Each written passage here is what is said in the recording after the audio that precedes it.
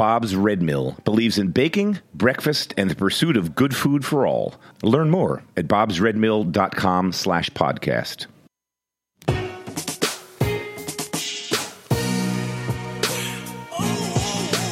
Thank you for listening to Heritage Radio Network. We are a member-supported, nonprofit food radio station. That means that every single thing we do, from broadcasting 35 weekly shows for free, to bringing you exclusive content from sold-out food events across the country, to offering scholarships to high school students, is only possible thanks to the support of our loyal members. And we want you to join the club. Become a member during our 2017 summer drive to get access to sweet swag and pledge your support to the world's only food radio station. Visit heritageradionetwork.org/donate to become a member now.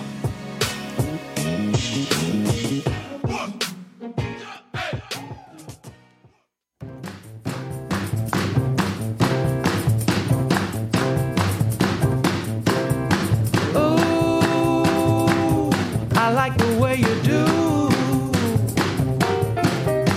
Whoa, the way you took it so slow. Hey, you're listening to Eat Your Words on Heritage Radio Network. I'm your host, Kathy Airway. It is actually a beautiful day here today in Brooklyn, where we're at Roberta's Pizza, the home of Heritage. And it's actually a really great day to go fishing. Or maybe cook up some nice fish tacos or filet-o-fish sandwich or something, steaming pile of clams. So whether or not you're a fishing aficionado,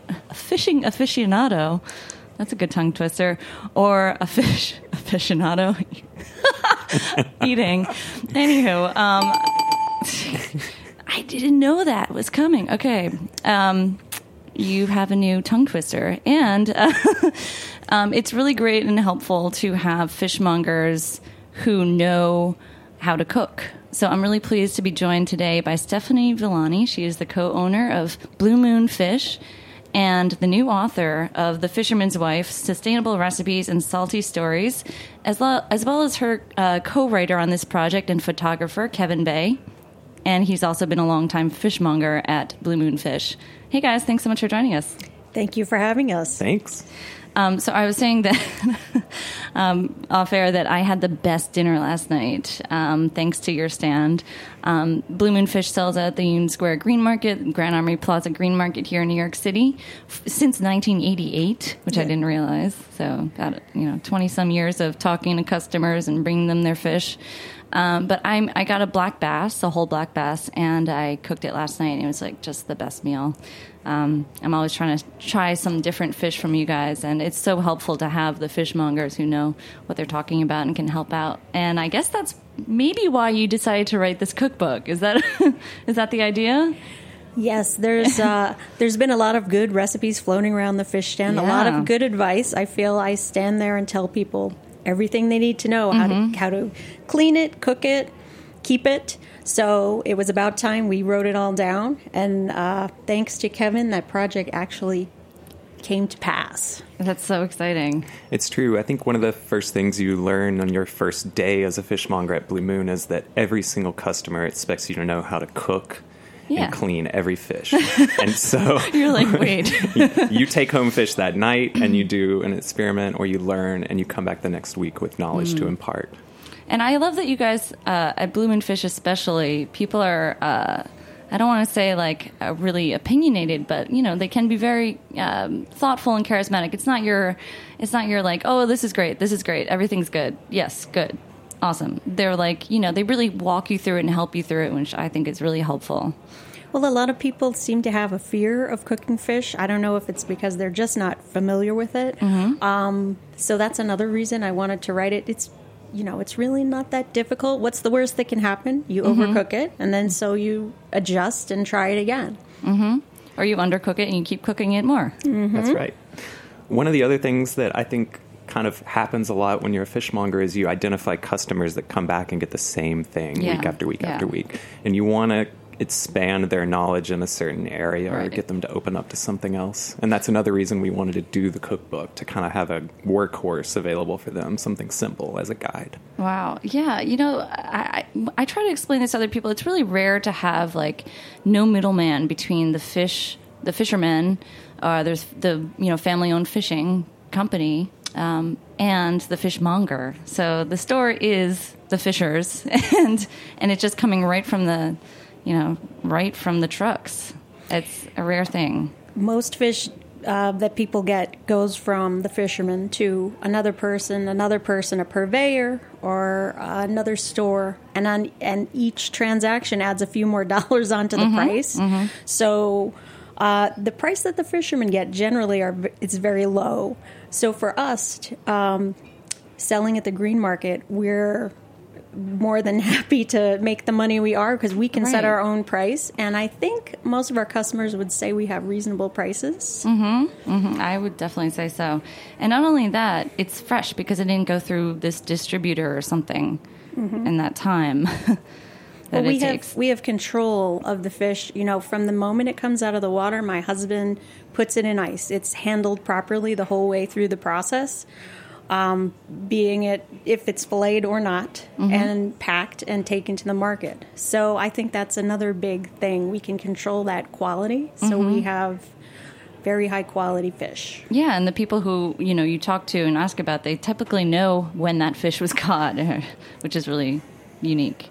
So it seems like a win-win for everyone to have this direct to the customer fish stand. And why is that so not the case usually? Well, when you go into a normal fish store. This just started as a sort of a sideline for Alex. When he started, he was working on big boats that and that's your husband. Yes, Alex. That went far offshore, and he just started this thing on the side on Saturday to make some extra money. And it became so popular, it became our whole business. But most fishermen, they catch the fish. It goes in a box. Truck comes around and picks it up at the dock, and it's gone. And then, a week later, they'll get a check from the fish market. So you don't really know who gets the fish or what happens to it. You broke that chain of, the direct sort of relationship with the customer and so forth. Yeah, I think another thing that comes into play why this is not so common that the fisherman brings the fish straight from his or her boat to the market is it's a matter of personality. I think a lot of fishermen like to be alone. And that's a lot easier for them to just go alone, be fishing, sell it on the dock, and not have to bring it in and directly be a people person in the market. That's true. I mean, we spend 13 hours a day at the market talking to people about recipes and what's sustainable and what fish are good and what's in right now. And many of them don't want to talk about fish or anything. My husband's from the city, so he likes going into the city. He likes talking to people. So for us, it just happened to work. But I think for a lot of people, for the fishermen, driving into New York is a big event. It takes a lot of time and a lot lot of extra work. And so I saw something like 800 pounds of ice you guys take when you schlep around whenever you have fish. That's a lot. It's really hard work. And I didn't realize this until I read your book, that Blue Moon Fish was sort of it meant that you made money every blue moon. Is that right? Once in a blue moon, he made money fishing, yes. But now that we're in the green market program, we're doing a lot better. We're able to make, we're able to get a much better price for our product. I mean, it is a lot more work. And that's I guess, uncommon to have that sort of network or place to sell. Right, and it's the same for all the farmers at the green market. They're getting a better price for their produce, and they even will start bringing in certain things their customers request or want. Right, I mean, we bring in a lot of fish that people might not necessarily be familiar with, lots of local fish, and I get to talk to them and teach them what they're like and, I think how that's to cook fun. It. I'm sure you get many customers who are like, "Where's the salmon?" Oh yes, that's not in Long Island. No.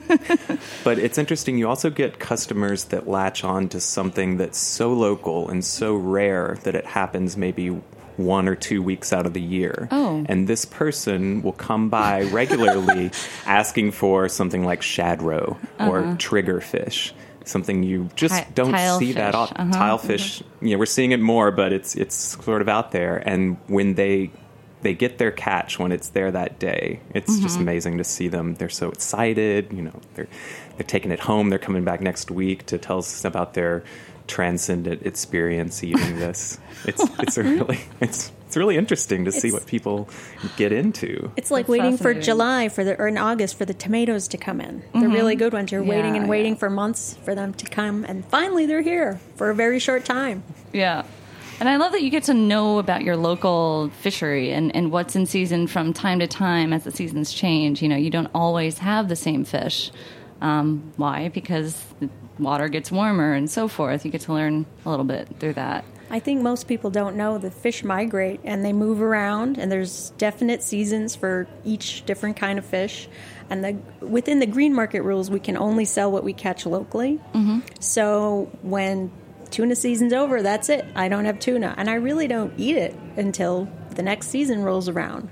Instead, we have different fish coming in, like cod or Boston mackerel, so we go to those fish. And also throughout time, I really enjoyed, I want to talk a little bit later about like lobster and some other things that have changed tremendously over the last 20 so years you guys have been working.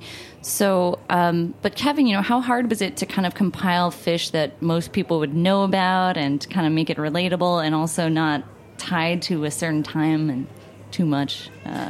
How hard was it as a fishmonger and as the writer? I think it comes naturally after a while to see what people liked. Yeah. And to help them expand in a way, that's really the hard part. Is you don't want to push them so far. If somebody is a flounder eater, which is a white mild fish, you don't want to push them straight into bluefish, which is as very oily, very flavorful, and can almost scare them away for life if they're not prepared for it. I know you like flavorful I love fish. The bluefish. Yeah. It is so good. And you don't see that too often, which is too bad. But, I mean, from other places, let's say. It's not as common as flounder or cod. See, that's surprising to me, because bluefish has a real following. And other fish, too, like, say, whole herring.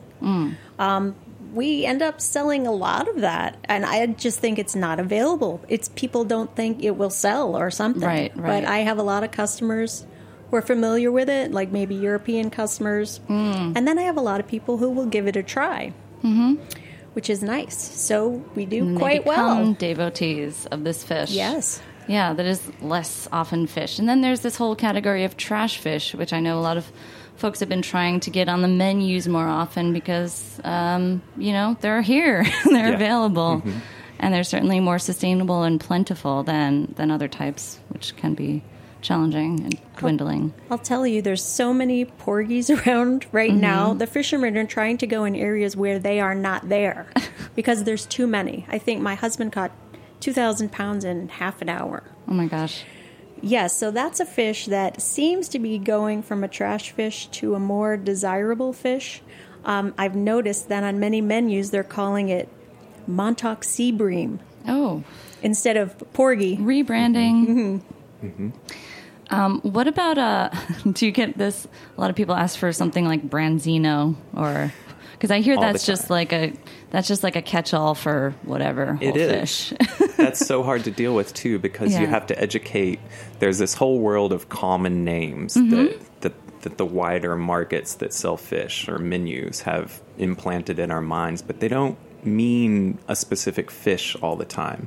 And so we find ourselves saying we have fish like branzino and or like red snapper, right? Yeah, explaining what they are, and that's. Think about it. When you go to the grocery store, it's hard to become educated in that environment because you're taking in so much and you have a list of things you need. And I think that's a big challenge at the market is educating people, and just through repetition, we're able to achieve it. Or a lot of times I'll ask them how they want to cook the fish. If they want to grill it, I can recommend certain fish. If they want a firm fish, like blackfish is a good, mild, firm fish to recommend. If they want to eat something raw, that is a whole nother group of fish, I can recommend.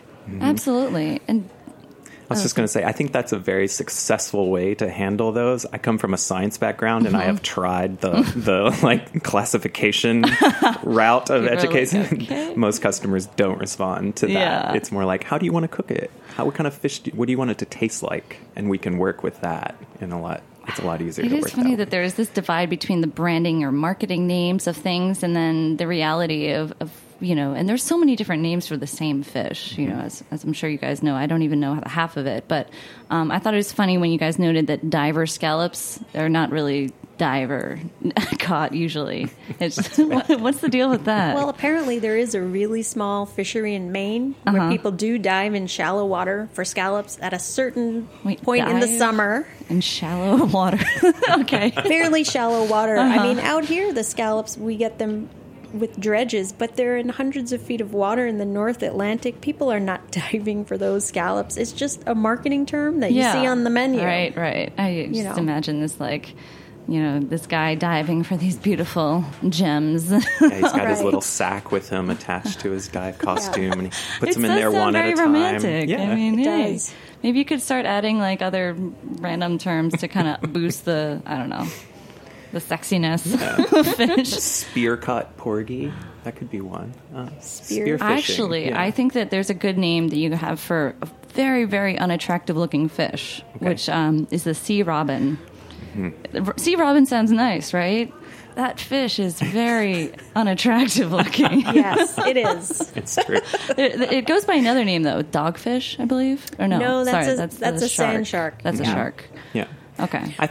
Go ahead. I was just going to say, I did have a chef call that scorpion fish, yes, which is a much better name to put on the menu. I think it's related to a sea robin, maybe not exactly the same fish, but in the family. Okay. Well, this fish whole, I'm sure the fillets look fine. This fish whole looked scary.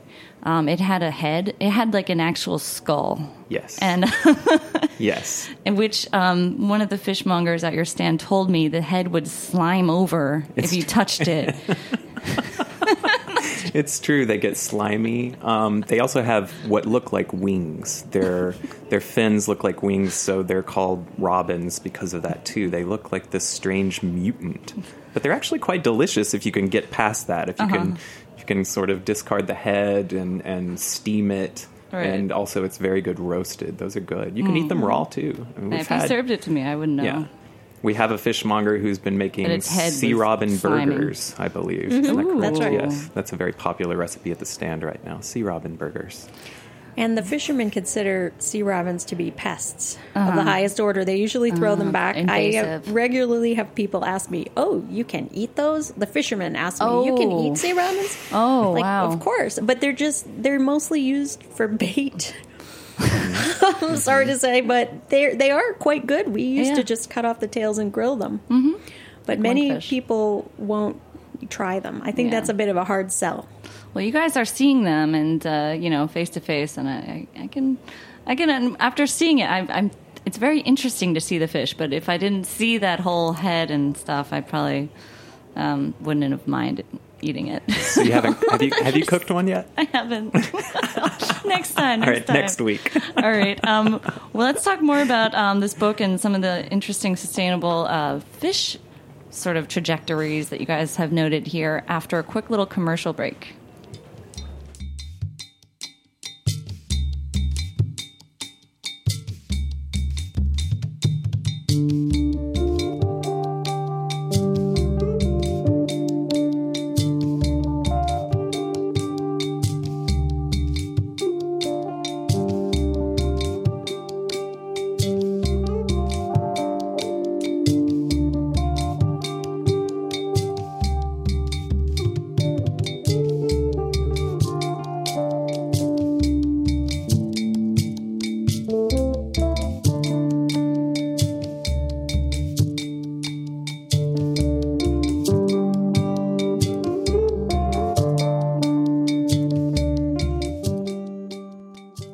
This is Cynthia, host of Primary Food, here with Anna Bonengel, a registered dietitian with Eat With Zest, eatwithzest.com, and we are here to talk about Bob's Red Mill and superfoods.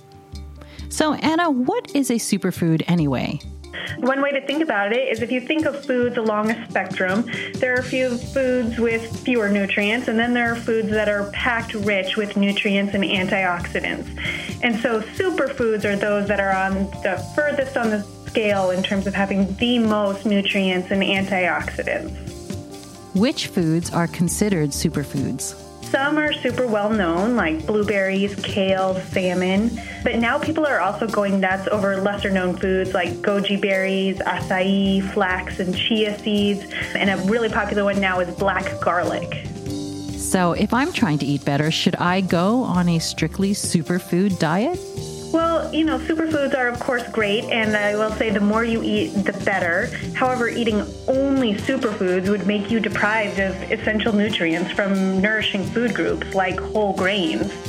Okay, got it. Well, that's great because our sponsor at HRN, Bob's Red Mill, produces a lot of delicious whole grain products. To be honest, I'm a huge Bob's Red Mill fan. I love a lot of the whole grains that they provide, but I particularly love they've come out with a blueberry hazelnut oatmeal cup.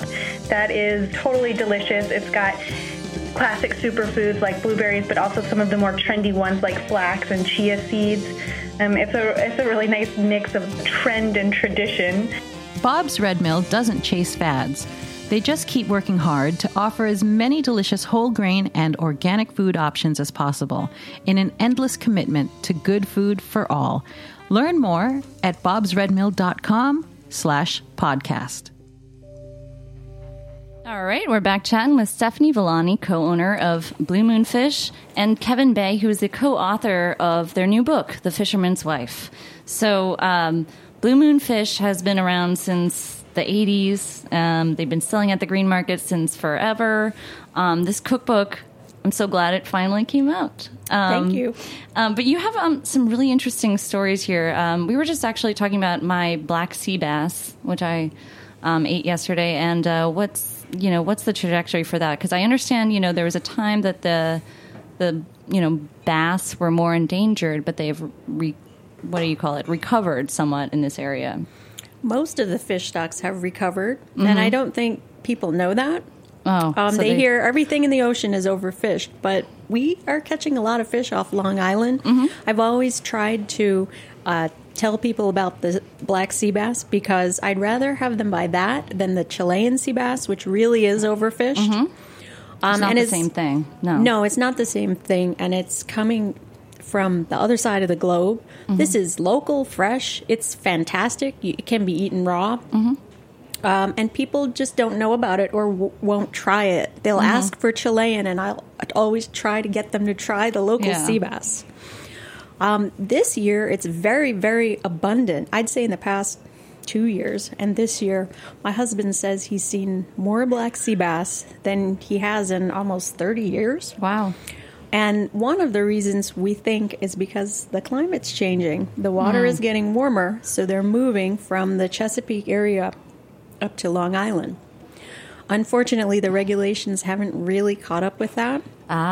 So they have a limit that's going to go into effect, even though there's more fish, perhaps, that could. Yes. Yeah.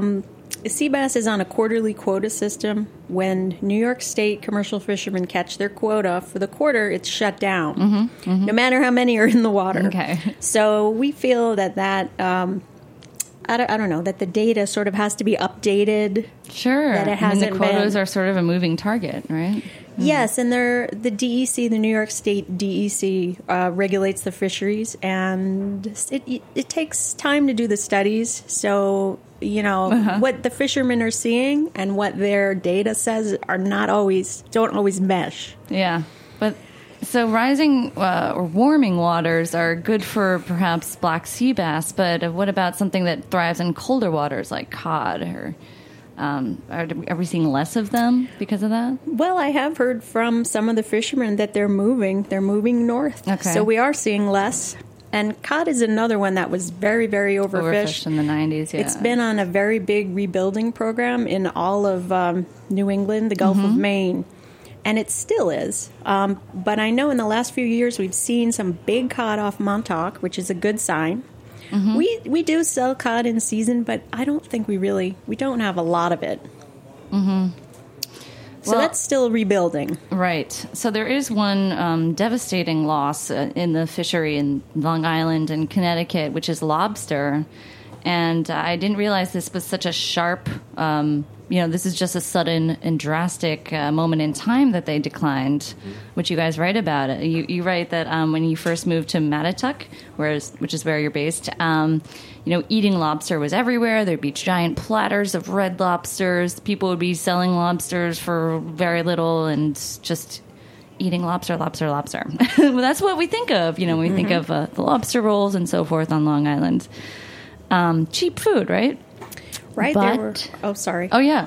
Go. There were tents on the side of the road for the people leaving, to go back to the city where they could stop and buy a couple dozen lobsters if they wanted on their way, and they were inexpensive. We sold them at the market. They were like small, like a pound and a half, but I think we were charging $8.95 a pound. Wow. And I sold them for years, and people loved them. They were so happy with it. And then we had a big die-off in 1998. So, okay, first of all, $8.95 could buy you like maybe a quarter of a lobster roll right now. But anyway. Yes. Okay, so the die-off was caused by this chemical pesticide? Well, that summer, they were spraying malathion because there was a West Nile virus. And they were spraying in the city, too, because I remember seeing the planes in Brooklyn, and they were spraying all of Long Island. Now, all of that pesticide ran into the water. The lobsters are related to insects, so I think they're sensitive to that. And then we got a very warm, I think it was in September, we got a really warm couple of days. The water temperature was high. The storm came along and mixed up the runoff and the warm temperature between the two of them. I think 90% of the population died.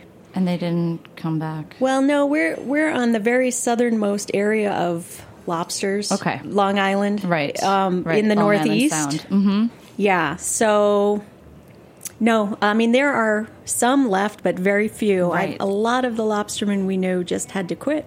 Yeah, that's really sad. I was, reading about their plights afterwards. A lot of them were clinging to the hope that the lobster would rebound. And they did. The Connecticut and Long Island lobstermen did file a lawsuit against the company that made that chemical, and they won.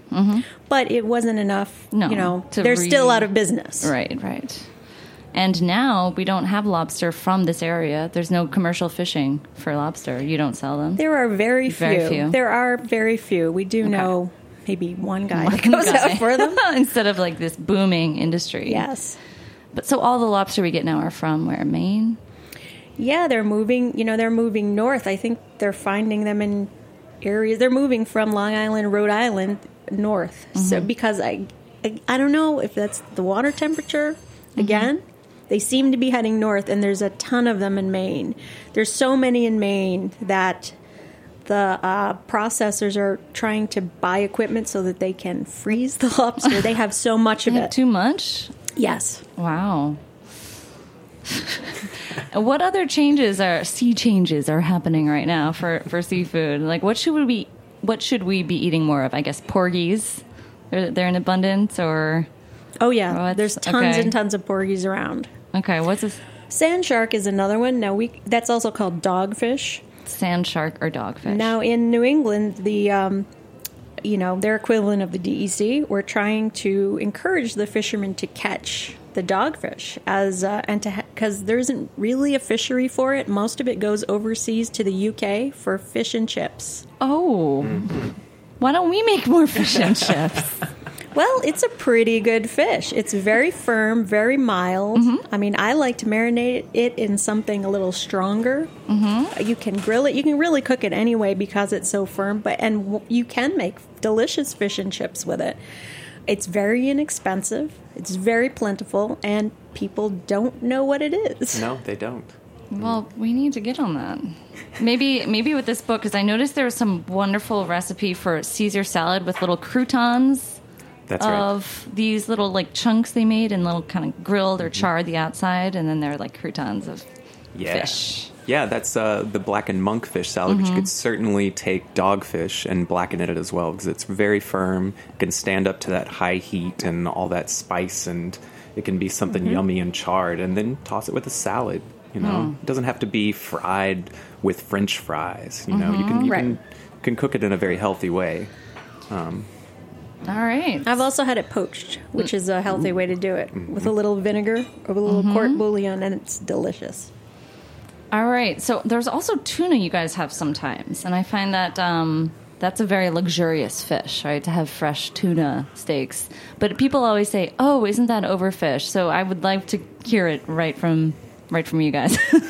What's the deal? Well, there are lots of different types of tunas and lots of different stocks of tunas all over the world. Yeah. Now, the bluefin, personally, I think that we should not be allowed to catch the bluefin. It is still open right now. Wow. And actually, from what I've heard, that there are a lot of juvenile bluefin tunas around lately, which is good news. I didn't know that. That's good. We don't sell that at our stand. We sell either yellowfin tuna or big eye tuna, which is sort of two of our. Oh, once in a while we have albacore in the summer, but those are our mainstays, and they're fantastic. I don't feel like I'm, missing anything by not having the bluefin. Right.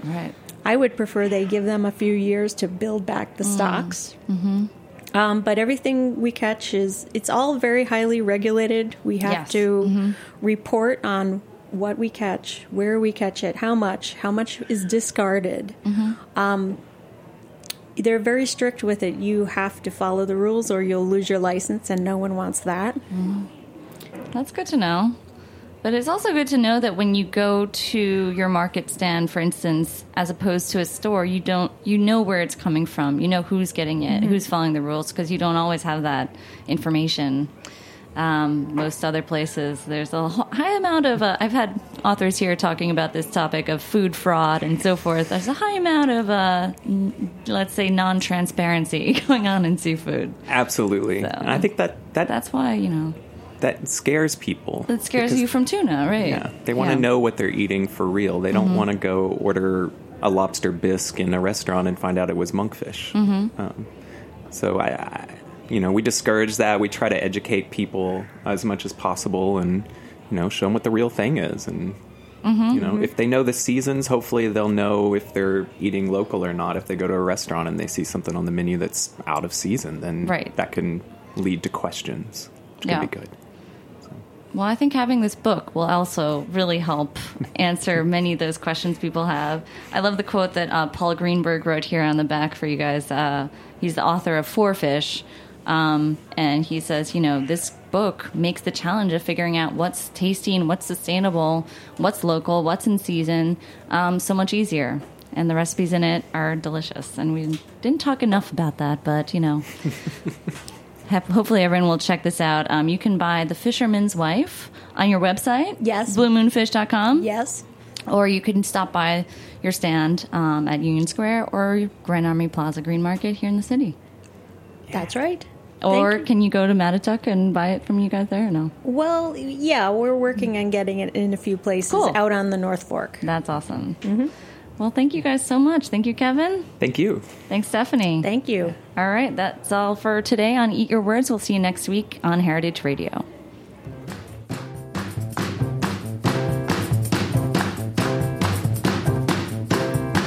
Oh, I like the way you do. Whoa, the way you took it so slow. Thanks for listening to Heritage Radio Network, food radio supported by you. For our freshest content and to hear about exclusive events, subscribe to our newsletter. Enter your email at the bottom of our website, heritageradionetwork.org. Connect with us on Facebook, Instagram, and Twitter at heritage_radio. Heritage Radio Network is a nonprofit organization driving conversations to make the world a better, fairer, more delicious place. And we couldn't do it without support from listeners like you. Want to be a part of the food world's most innovative community? Rate the shows you like, tell your friends, and please join our community by becoming a member. Just click on the beating heart at the top right of our homepage. Thanks for listening.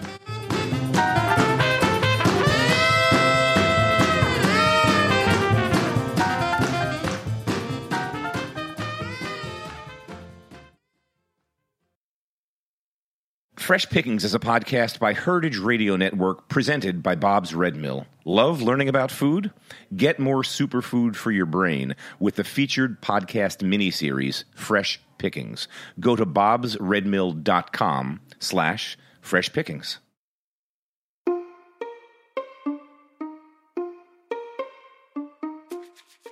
Are you one of the millions of Americans who have trouble digesting gluten, or are you looking to shed a few pounds by shifting towards a low-carb diet?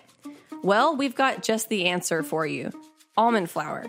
Made with 100% sweet almonds, it's the perfect alternative to traditional white flours. Alternative flours are sweeping the nation and taking the baking industry by storm. Welcome to Fresh Pickings. I'm your host, Kat Johnson, and today we're looking at one small nut's journey through the mill and how almond flour can transform everything you thought you knew about baking. On this episode, I'll talk to our resident almond flour expert, Cynthia Cherish-Malloran, host of the new podcast Wedding Cake here on HRN. She'll talk about the nutritional benefits of almond flour and how the grain is processed. Then I'll invite Eli Sussman, host of The Line and co-owner and chef of Sim Mesa, to teach us his recipe for almond cake using Bob's Red Mill's almond flour. So stay tuned.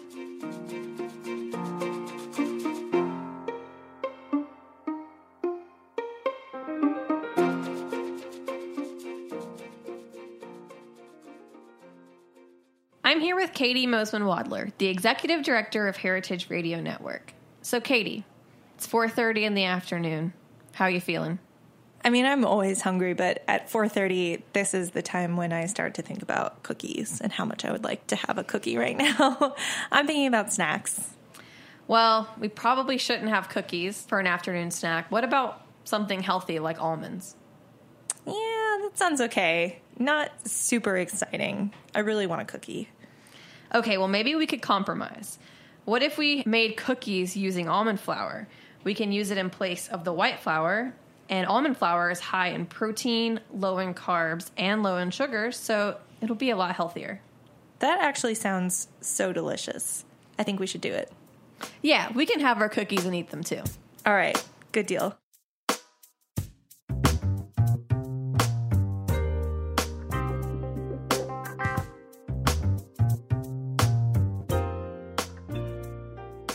And now let's hear about the origins of almond flour and the benefits of using it from our very own expert, Cynthia Cherish-Malloran, a.k.a. DJ Cherish the Love.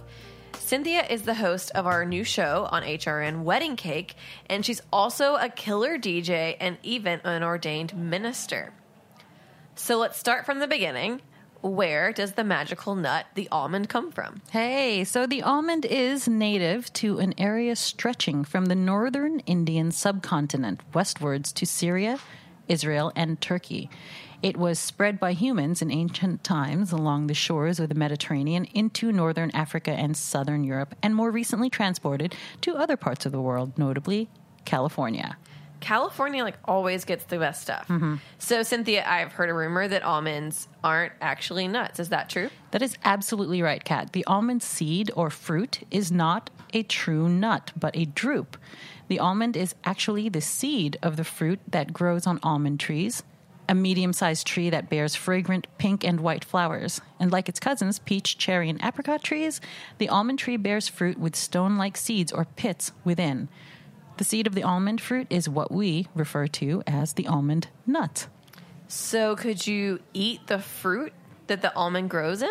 No, you really can't. And when I was a kid, I went to visit an almond orchard, and I remembered picking what I thought was an apple off of the tree, bit into it, pretty awful, threw it out, grabbed another, quote, apple, bit into it, and my cousin said, "That's not an apple, that's an almond." And he broke open the, quote, apple, and there it was. One almond. So I know that almonds are very healthy. What about the health benefits of almonds? Well, I'm glad you asked because there is a plethora of great health benefits in almonds. More than 65% of the fat in almond flour is monounsaturated, which is excellent for maintaining healthy cholesterol levels and good overall heart health, which we all love.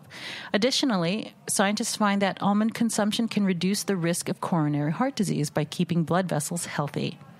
Almonds also help manage post-meal blood glucose levels, the presence of insulin in the blood, and oxidative damage, and they raise antioxidant levels in the blood after a meal. I had no idea that they did all of those things. So maybe they should say an almond a day keeps the doctor away. Yeah, maybe closer to like a handful of almonds. But yes, they do have incredible benefits. It sounds like these fruits, have a lot more than meets the eye. Anything else we should know? Yes, plenty. Almonds are notoriously healthy nuts, providing a good amount of manganese and vitamin E, as well as a healthy serving of monounsaturated fats in each quarter cup serving. Because not only do almonds have a healthy boost of protein, they are also very low in carbohydrates and inherently gluten-free, which I love. So when they're ground into a flour, they add moistness and a rich, nutty taste to baked goods. And I'm going to be making a couple of almond flour gluten-free cakes on my show, Wedding Cake, this season. That's awesome. Well, thanks so much for all of this great info, Cynthia. You're welcome.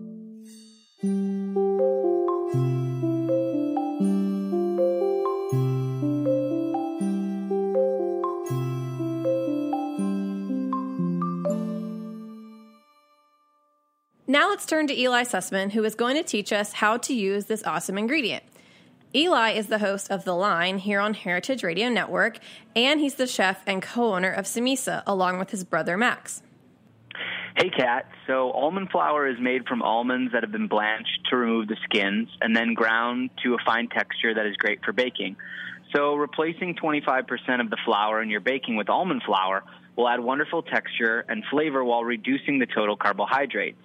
It can be used in savory applications as well, in place of breadcrumbs and meatballs, or even as a coating for chicken and fish. Awesome. So how do you use almond flour in your cooking at Samisa? We've been using almond flour in this really delicious dessert that we make. It's an almond cake. We make it in these small bundt pans, and then once we pop them out, we dust them with powdered sugar. They're really nice, bite-sized, really delicious. That sounds so good. Thanks for sharing. So I will definitely be by Samisa soon to try that.